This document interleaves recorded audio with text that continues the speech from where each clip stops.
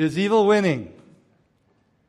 Is evil winning? God, that's kind of a dark, heavy title of a message. And is there an answer to the reality that some people would take the attitude that evil's winning? You know, when we look around in the world, and I mean the world in a global sense, but also close to home in our own nation, what do we see? It looks like evil is manifesting almost everywhere in almost every form, and it's winning. You know, the international turmoil. You know, I read this morning, kind of got off on a rabbit trail in my time of preparing this morning, and in Matthew 24:6, where it talks about there will be wars and rumors of wars, where there will be nation turning against nation and kingdom against kingdom, and that there's going to be earthquakes and famine. And then it says, and this is only the beginning of the birth pangs. It tells us that the gospel's got to go forth. And you look what's happening in the world in the international turmoil, wars and rumors of wars, turn on TV, that's all you hear about. You look around and you see economic turmoil. They're not talking about wars, they're talking about economies collapsing. ISIS is in the news just about every day, and other forms of evil like ISIS. You know, there's basically almost like a genocide going on in parts of the world and hardly being talked about in most circles. It's like evil is almost becoming the norm instead of something that should be removed and eliminated. Christian persecution, we know in the Scriptures that it's going to happen. We know there's going to be suffering. But when you see the kind of persecution that we're seeing nowadays, I mean, we see with the technology, the impact of this kind of persecution, of implanting fear in the hearts and minds of people and Christians. When you see 21 Christian men march down a beach and they kneel and they get their heads cut off in the name of something. There's unbelievable evil everywhere. There's hatred, prejudices that seem to be rising up that we thought maybe were gone or going away at least. People are living in fear, mental anguish, sickness and disease. We seem to think we've got things figured out in that area, and all of a sudden there's new diseases, there's new sicknesses popping up out of nowhere, quote unquote. Evil in every direction. And at the very least, in our nation, we say, well, golly, we're pretty fortunate. Most of that's somewhere else. Well, it just looks different somewhere else. There is oppression in the people of our own nation and in our own churches, in our Christian community. Oppression, fear, worry, anxiety, shame, guilt. The enemy, Satan, is having a field day with the church. And when I ask the question, is evil winning? Sometimes, even in the church, even amongst Christians, you have a hard time coming up with an answer that's no, it's not winning. It looks like it's winning. Addictions. You know, one of the greatest problems in young people, and I'm talking junior high, senior high, has become depression. There's something wrong with that. Depression for our teenage kids. Evil in the world. And is evil winning? And what's the cause? What's going on? What is the cause of all this evil? You know, the cause of all this evil is the same, and it's the only thing that can keep a Christian from experiencing victory and fellowship with God. It's the same thing. It's the same cause. It's the only thing, it's the only cause that can keep us as Christians from being filled with the Holy Spirit, empowered by the Holy Spirit. What is that thing? What is the cause of all of this stuff? Well, it's easy. It's summed up in one 3-letter word. Sin. Sin is the cause of all of that. Are we losing? Is evil winning? If sin is the cause, if sin is the root enemy of all of this evil, is evil winning? And for a Christian, the answer should be a resounding no. Jesus died on a cross, was buried and raised again to defeat the power of sin and to defeat the power of death.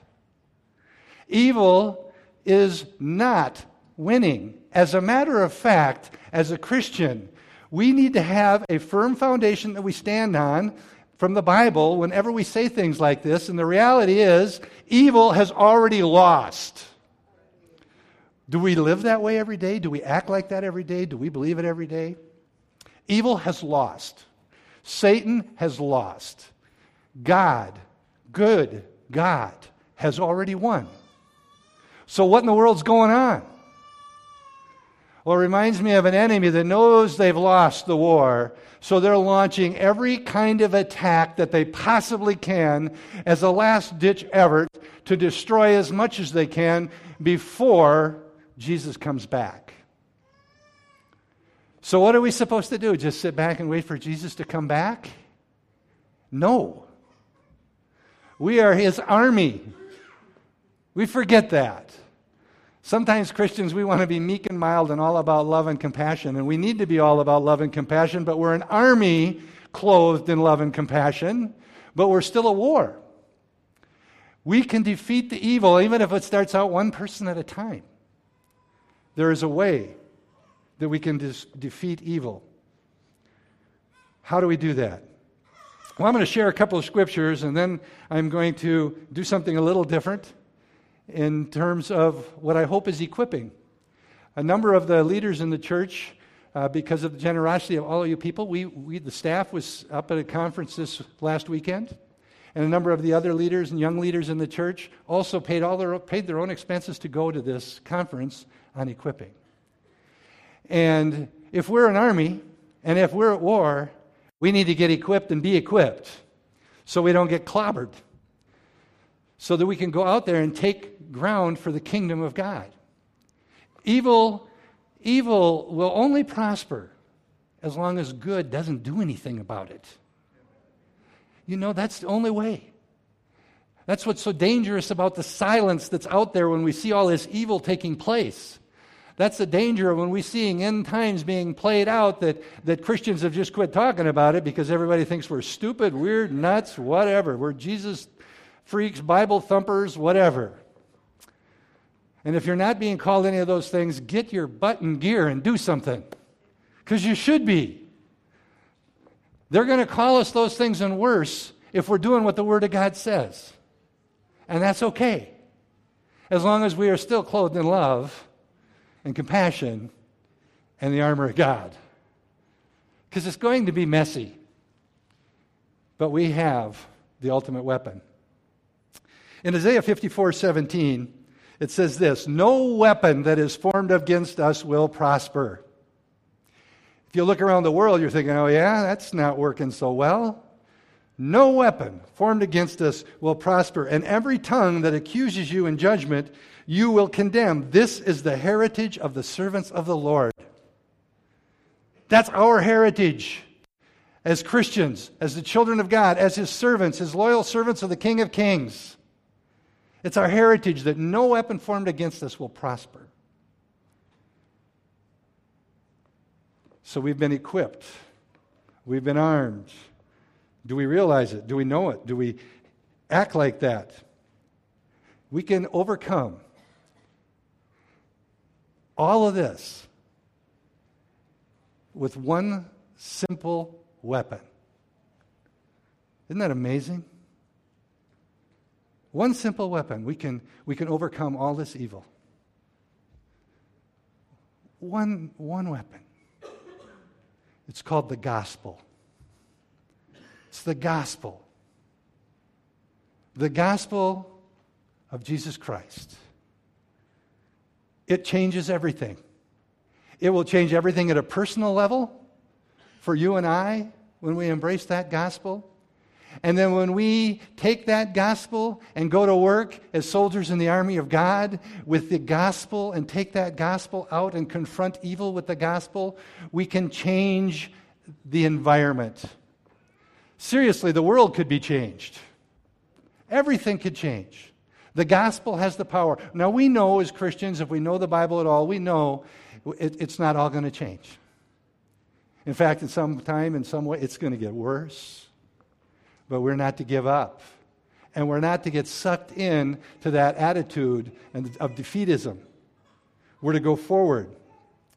When Paul talked and when Paul wrote so many of his letters to the churches, when he talked about who he was and what he was doing, he wanted to make sure that everybody knew he was not worthy. He was not worthy. He did not deserve to be in God's army. He did not deserve to be one of God's generals. We don't deserve to be in God's army. We don't even deserve to be the lowliest of privates in God's army. But because of the gospel and what it does in the life of one who takes the gospel and receives it and believes it by grace, we are now in his army.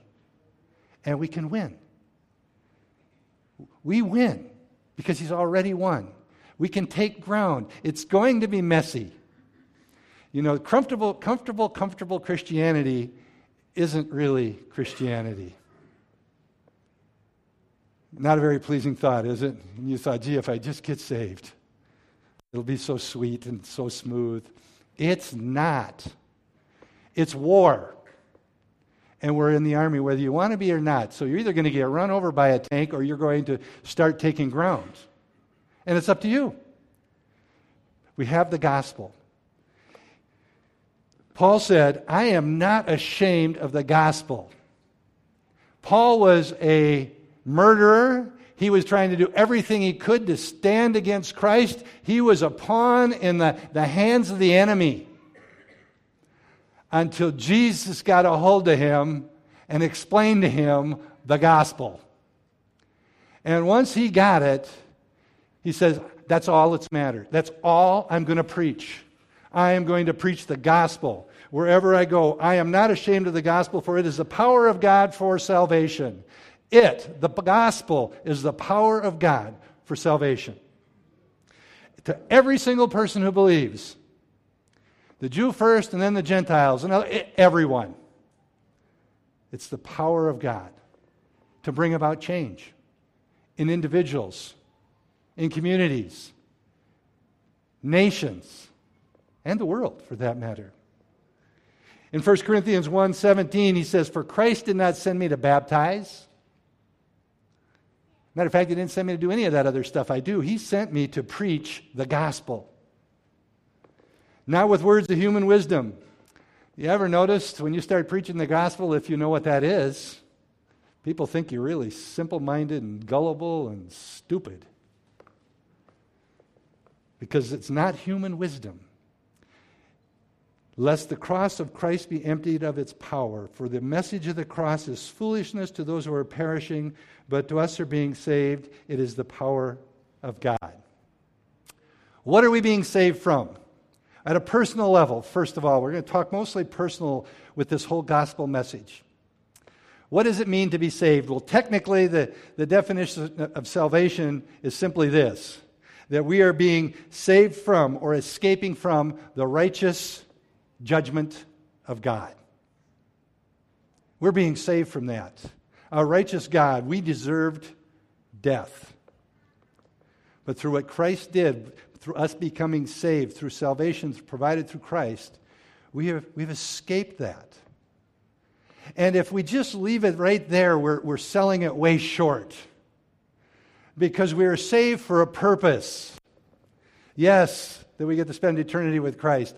Yes, that we've been redeemed. Oh, it's restored, reconciled. Yes, all of that.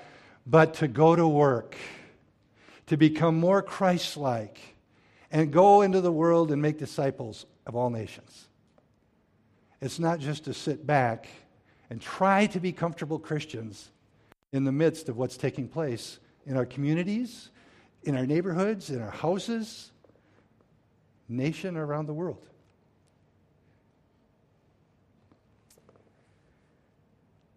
When we look at the gospel, that part of the gospel that opens the door to salvation is really what it does. It opens the door. We get saved. We're born again. When we're born again, guess what happens? The Holy Spirit moves in us. and lives in us. The power of God now dwells in us. That's a pretty cool thing.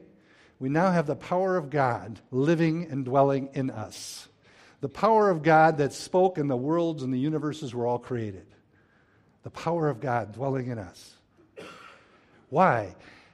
To transform us more and more into the image of Christ.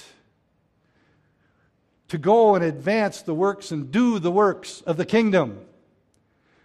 Jesus' ministry is different now. He is seated at the right hand of the Father praying and interceding for us, and we're to continue the works of Jesus and His ministry here on earth. We're to be going about doing what Jesus did. Spreading the good news. Laying hands on the sick. Casting out demons. We're supposed to be doing that. The church is supposed to be doing that. Man, in lots of churches, that isn't even talked about, and if you do, they ask you to politely leave. But that's what we're called to do. If the Bible's true, and I hope we think it is, we are to be doing that, and that all starts when the gospel opens us up to that born-again experience, to be born in Christ. The gospel simply means good news. Now, I'm going to share with you what some of you maybe have heard of the Ryrie Bible, Dr. Charles Ryrie. You maybe pronounce it Ryrie. Anyway, he used to teach. It still does. I believe he's still alive. Anybody know for sure? Nope, then I can say anything. Good. But he was teaching a class called soteriology, basically on salvation, the doctrine of salvation. And this is what he did to the class, and I would love to do this with you, but I don't know if you all have paper and pencil. But let's role play for a second. We'll see just how equipped we are. If I asked you or told you that you have less than 60 seconds to share the gospel message with a very loved family member or friend that doesn't know Jesus Christ as their Lord and Savior, you've got 60 seconds to do that. What would you say? What would you do? Dr. Ryrie told his class, okay, write it down quick. You got 60 seconds. Quick, write it down. What are you going to do in 60 seconds? What are you going to tell them? You've got 60 seconds. Their eternal destination is determined by the next 60 seconds and what you say. Wow, can you imagine if that was really true, what would be happening in your heart? My heart would be pounding, my chest would be going crazy, I wouldn't be able to hardly breathe. I'm thinking their eternal destination is dependent on what I do in the next 60 seconds. Man, those 60 seconds would fly by, I'm afraid. What would you do? Can you share the gospel in 60 seconds or less? Do you know what the gospel is? If we don't know what the gospel is and we can't share the gospel, how are we going to lead anybody into salvation? Dr. Ryrie told his class, he said, I'm not going to give you a pass-fail on what you wrote down, but we're going to judge it this way, heaven or hell.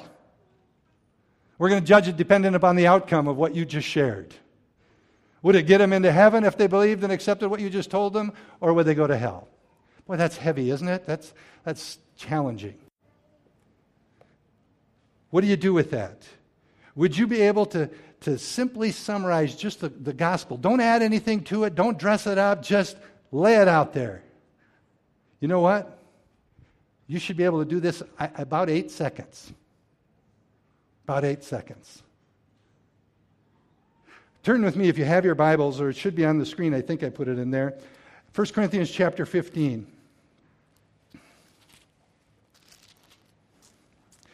I'm going to read verses 1 through 5.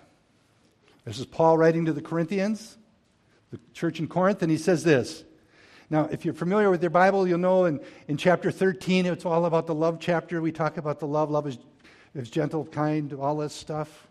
And then he goes into chapter 14 talking about the church, and he talks about tongues and prophecy. And then he comes to chapter 15 and he says, now I want to make known to you, brethren, the gospel that I preached to you, which also you received, in which also you stand. The gospel, that's where you stand. By which also you are saved, if you hold fast the word which I preached to you, unless you believed in vain, unless you didn't really believe. For I delivered to you as of first importance. Here it is. I delivered to you as of first importance. This is the important thing to remember, Paul's saying. This is it. The important thing which I received, that Christ died for our sins according to the Scripture, that He was buried, and He was raised on the third day according to the Scripture. The gospel. In 8 seconds or less. And then it goes on and says, after that He appeared to more than 500 brethren at once. Well, let's see, in verse 5. And then He appeared to Cephas and to Peter and the 12, and then to the 500. The point is, when Paul is writing to Corinth, right here, he took the gospel and he just said, this is it. He trimmed all of the fat off of it, so to speak, but he didn't cut away any of the meat. He says, here's the gospel, that Jesus Christ died for your sins. He was buried in the tomb, and on the third day He was raised from the dead. Period. There's the gospel. How many of you can now share the gospel in 8 seconds? Write those words down if you think you'll forget. That's the gospel in its purest, simplest form. The gospel. Now, when you present it that way, it will open the door to probably some questions. And you might have to expound on it a little bit. We might need to explain who Jesus Christ is. Believe it or not, there are a lot of people out there in America, in Minnesota, that don't know who Jesus is. We are in a time when all of those little Bible studies, Bible stories we think everybody knows, they don't know them. You talk about Jesus, they might have heard about it, but they don't know much about Him, if anything. Depending who they've talked to, they really may have some wrong ideas of who He is.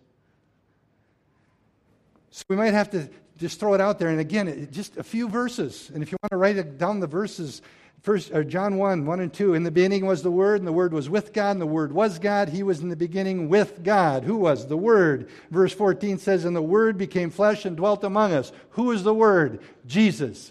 Who is this Jesus that died? He is the Son of God. He's the eternal God. He has been around from before the beginning, and He'll be around after the end. This is who He is. He is the Son of God.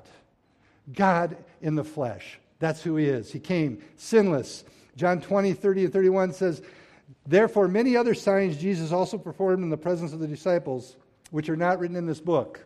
John is writing about, he says, much as I've written, I didn't even scratch the surface yet. I could write and write and write and write. But what I have written with a purpose. And what does he say that is? So that you may believe that Jesus Christ is the Christ, the Son of God. And in believing in Him, you may have life in His name. That's who Jesus is. This is not complicated for us to share the gospel and then expound on the gospel enough that they can make a reasonable and rational and logical decision whether they want to reject or accept the truth. And that's what we're supposed to do. We can't save them. That's God's job. But He's told us this is what we're supposed to do. Can we do it? As the church, we need to be confident. Every single person in here should have total confidence that you could lead someone to Christ by using that powerful weapon called the gospel. Once you tell them who God is, you might have to show the person that they actually need a Savior. And you can just go to one scripture if you want. Romans 3:23. For all have sinned and fallen short of the glory of God. And you can expound on that as much as they ask you questions. But that's it. We've sinned. Fallen short. It's over. We need a Savior. And then you may have to explain to them that it's by faith. It's a gift of grace that they can't earn. In Ephesians 2, verse 9 says, for by grace you have been saved through faith, and not of yourselves. It's the gift of God, not as a result of any works, so that no one can boast. It's a gift. And trust me, if you haven't led someone to Christ, you're going to need to explain these things that you and I hopefully think are really too basic. Come on, Mike, this is too simple. Everybody knows this. No, they don't. They don't know this. And these are the words of life. These are the words that will break evil in the life of a person. If you've been saved, these are the types of truths that saved us by the grace of God through faith in what they say. And you may even need to remind them of the consequences of their sin and rejecting what you're telling them. Romans 6:23, the wages of sin is death, eternal separation from God. 8 seconds you can share the gospel, and then however long the conversation goes on and the questions they might ask, you need to have some very simple, clear answers. You can see if you get to go through this in a conversation with someone, it doesn't need to take 3 hours. You can share it in a matter of 5 minutes, maybe 10. And if they show interest and ask, praise God. But our job is to share the truth. We are planting the seeds of the gospel. And it's the Holy Spirit's job then to bring about the harvest. One of the things we heard at the conference today, and nowadays in our culture, they used to say it took 8 to 10 meaningful encounters with the good news of the gospel before someone would make a decision. Now statistics, quote unquote, whatever that means, say it takes 20 plus times. But hey, if you and I aren't doing it, we aren't getting them closer to that 20 plus time. We need to be prepared to share the gospel. It's a simple message. If you took that test in Dr. Ryrie's class, would you have passed? Would the outcome have been heaven or hell for that person? Just think, as a Christian, if someone would come to you and say, I need to know what you know. I need to become a Christian. I want to become a Christian. I don't even know what that means, but I want it. Something inside me tells me you've got what I want, and then you stand there and look at them like a deer in the headlights because you don't have a clue what to say. If that's the truth, boy, are we as a church failed in equipping you to do the work of the ministry. We need to, as individuals, take personal responsibility to be prepared to handle that opportunity. Because as things unwind and things get worse and worse, they're going to be looking for hope in the world. They're going to be looking for something. These horrible things that are going on in the world are things that God will use to open the door for the gospel to go forth in those different areas. The Bible's clear that He's going to build His church on the blood of the martyrs. As horrible as martyrdom is, His church is going to prosper. There's history will tell us, I forget the guy's name, he was leader of Romania. He says, there is no God and there's no God in Romania and He's gone forever. Was it Ceausescu? Does that sound right? Anybody an expert on Romania? Man, he died and got dealt with harshly, and Christianity is exploding. Different countries, it's happening all over the world. The gospel. We want to see people born again by the Spirit of God. But we don't want it to stop there. Because the Great Commission didn't say, go and lead people to Christ. Amen? Does that sound heretical to you? It doesn't say that. It says, go and make disciples. Our goal, our job as a church, as a Christian, as a parent, we are to make disciples. We need to do all that we can to give them what they need to know so they can make a decision to accept Jesus Christ and become born again. And then we need to pour into their lives so that they can go out and lead other people to Christ, that they can go out and share the good news of the gospel. And the army continues to grow and the kingdom of God advances. Instead of acts like it's in retreat, we all come to our church on Sunday morning like it's a bunker. that we can come in for a safe place, and that's awesome that it's a safe place. And it's a place we could come and get refreshed and charged up, but hopefully we also get challenged by one another. It's not that we're looking to put, notches in our belt or something. We led somebody to Christ. That's not it. It's a wrong attitude. But I sure want a lot of notches in my belt, because each one of those notches would represent a life that's been changed by the gospel. A life that was going to be going to hell, separated God from forever. And now they're going to experience eternal life in Jesus Christ, and they're going to be in the presence of God forever. We need to learn how to share this. What do you do with this? What do you do with all this information? Well, personally, first of all, if what I've said, you're not saved, you need to take to heart what I was saying and apply it personally, receive it personally. We are a sinner. We don't deserve it. We can't earn it. It's a gift of God by grace. He went to a cross and died on that cross for my sins. He was buried, fulfilling prophecies in Isaiah. He was buried, but he was raised again from the dead. Victory, proof, evidence that his sacrifice was acceptable in the Father's eyes. When we got saved, we weren't saved from the devil. We weren't saved from the world. We were saved from the righteous judgment of God. In his perfect justice, that's what we got saved from. In a broader sense, we need to spread it, spread the news. And I'm going to share with you, and it's a little bit of a longer story or analogy, but sometimes I think it helps if we can sort of maybe paint pictures with certain people, or maybe even for us, we see a picture, we can relate to something. It's almost like Jesus telling a parable. But I want us to all go on a cruise ship. If you've been on one, you probably think, all right, I've never been on one. But we're going to go on one right now. You can call it the Titanic if you like.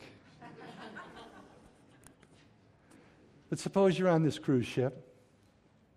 It's beautiful. It's evening. The sky is filled with stars. There's a sea breeze coming. And you're walking around the deck and you're seeing people going about all of their business, enjoying what they're going to enjoy, heading to those massive buffets of food, maybe going to go down and listen to the music, whatever. They're enjoying it. And then all of a sudden you notice there's this other group of people and they're acting a little bit strange. They're not, for being on vacation on a cruise, they're acting a little strange. There they are over by some little tiny rubber raft things, and they're all putting on these really uncomfortable life preservers. And you're trying to figure out what in the world's going on. And finally, somebody comes by and they see that you're looking a little confused, and they hand you a note, a little piece of paper. And on the note, it just simply says these words: the ship is sinking. And then they tell you, that's from the captain. Now you look around and everything looks normal. Things are normal the way it's supposed to be. People are going about what you would normally go about and do on this wonderful cruise, this cruise ship. So what do you do when you get this note that says the ship is sinking? Well, a logical thing would be to say, I wonder if this note is really from the captain. Is this note really true? I mean, the importance of the note completely relies on the truthfulness of the note. So you would begin to wonder, what do I do now? I don't know. Is it true or isn't it? And I look around and everything's fine, and I've got all these other people saying, don't worry, everything's fine. Enjoy the cruise. Go about what you were going to do. No problem. Okay. All those people can't be wrong. But then you run into the other one. On the other hand, there's this few people that are walking by saying, get over there and get your life preserver and get in the raft. The boat is sinking. What do? Is it really sinking? We need to consider the options, and I'm going to just share 3 options with you. 1, you could do nothing. You could do nothing. Now, that is the poorest one of the 3. Because if I don't believe the boat's sinking, I'm not going to just do nothing. I'm going to go back and have some fun. I'm going to go on and enjoy the cruise. I'm going to go back to my cabin where all my stuff is and make sure it's all okay. I'm going to go and have fun and party with the people that are having a great time down there where the music's playing. I'm going to go and enjoy life. That's option 2. Or option 3, we could decide that maybe the message is correct and we should go get in the lifeboat. Now that might seem like a no-brainer, but I'm not sure. Now if I go get in the lifeboat, I got to put on that uncomfortable life preserver. It's going to feel a little restricted. It's way more fun not having that restriction on. I can't enjoy myself. And then I got to leave all my stuff behind because I can't bring it all and put it in the lifeboat. And if I get in the lifeboat, I got to submit and listen to and obey the guy who's in charge of the lifeboat. All of a sudden, I'm not sure that sounds all that inviting. All the people are telling me you're not going to put on that restrictive life preserver, are you? You're not going to walk away from all of the blessings in our world today, are you? You're not really going to submit and live your life to the captain of the lifeboat, are you? I'm not sure. Sounds like I'm giving up a lot. I still got those people telling me there's nothing to worry about. The warning is not authentic. The note was a forgery. The captain really didn't write it. They know all kinds of people who have told them that it's not true. Which should I believe? I think I'll go with that. Now, this is where hypocrisy really settles into a story like this, or the truth, the gospel message, that someone would trust the word of anyone or any group of people with no evidence who's saying, everything's fine. Come on, I've checked out the boat myself. It's good. It's okay. It can't possibly sink. Although a couple thousand feet below them, there are a number of ships that have sank. The depth and darkness of the sea.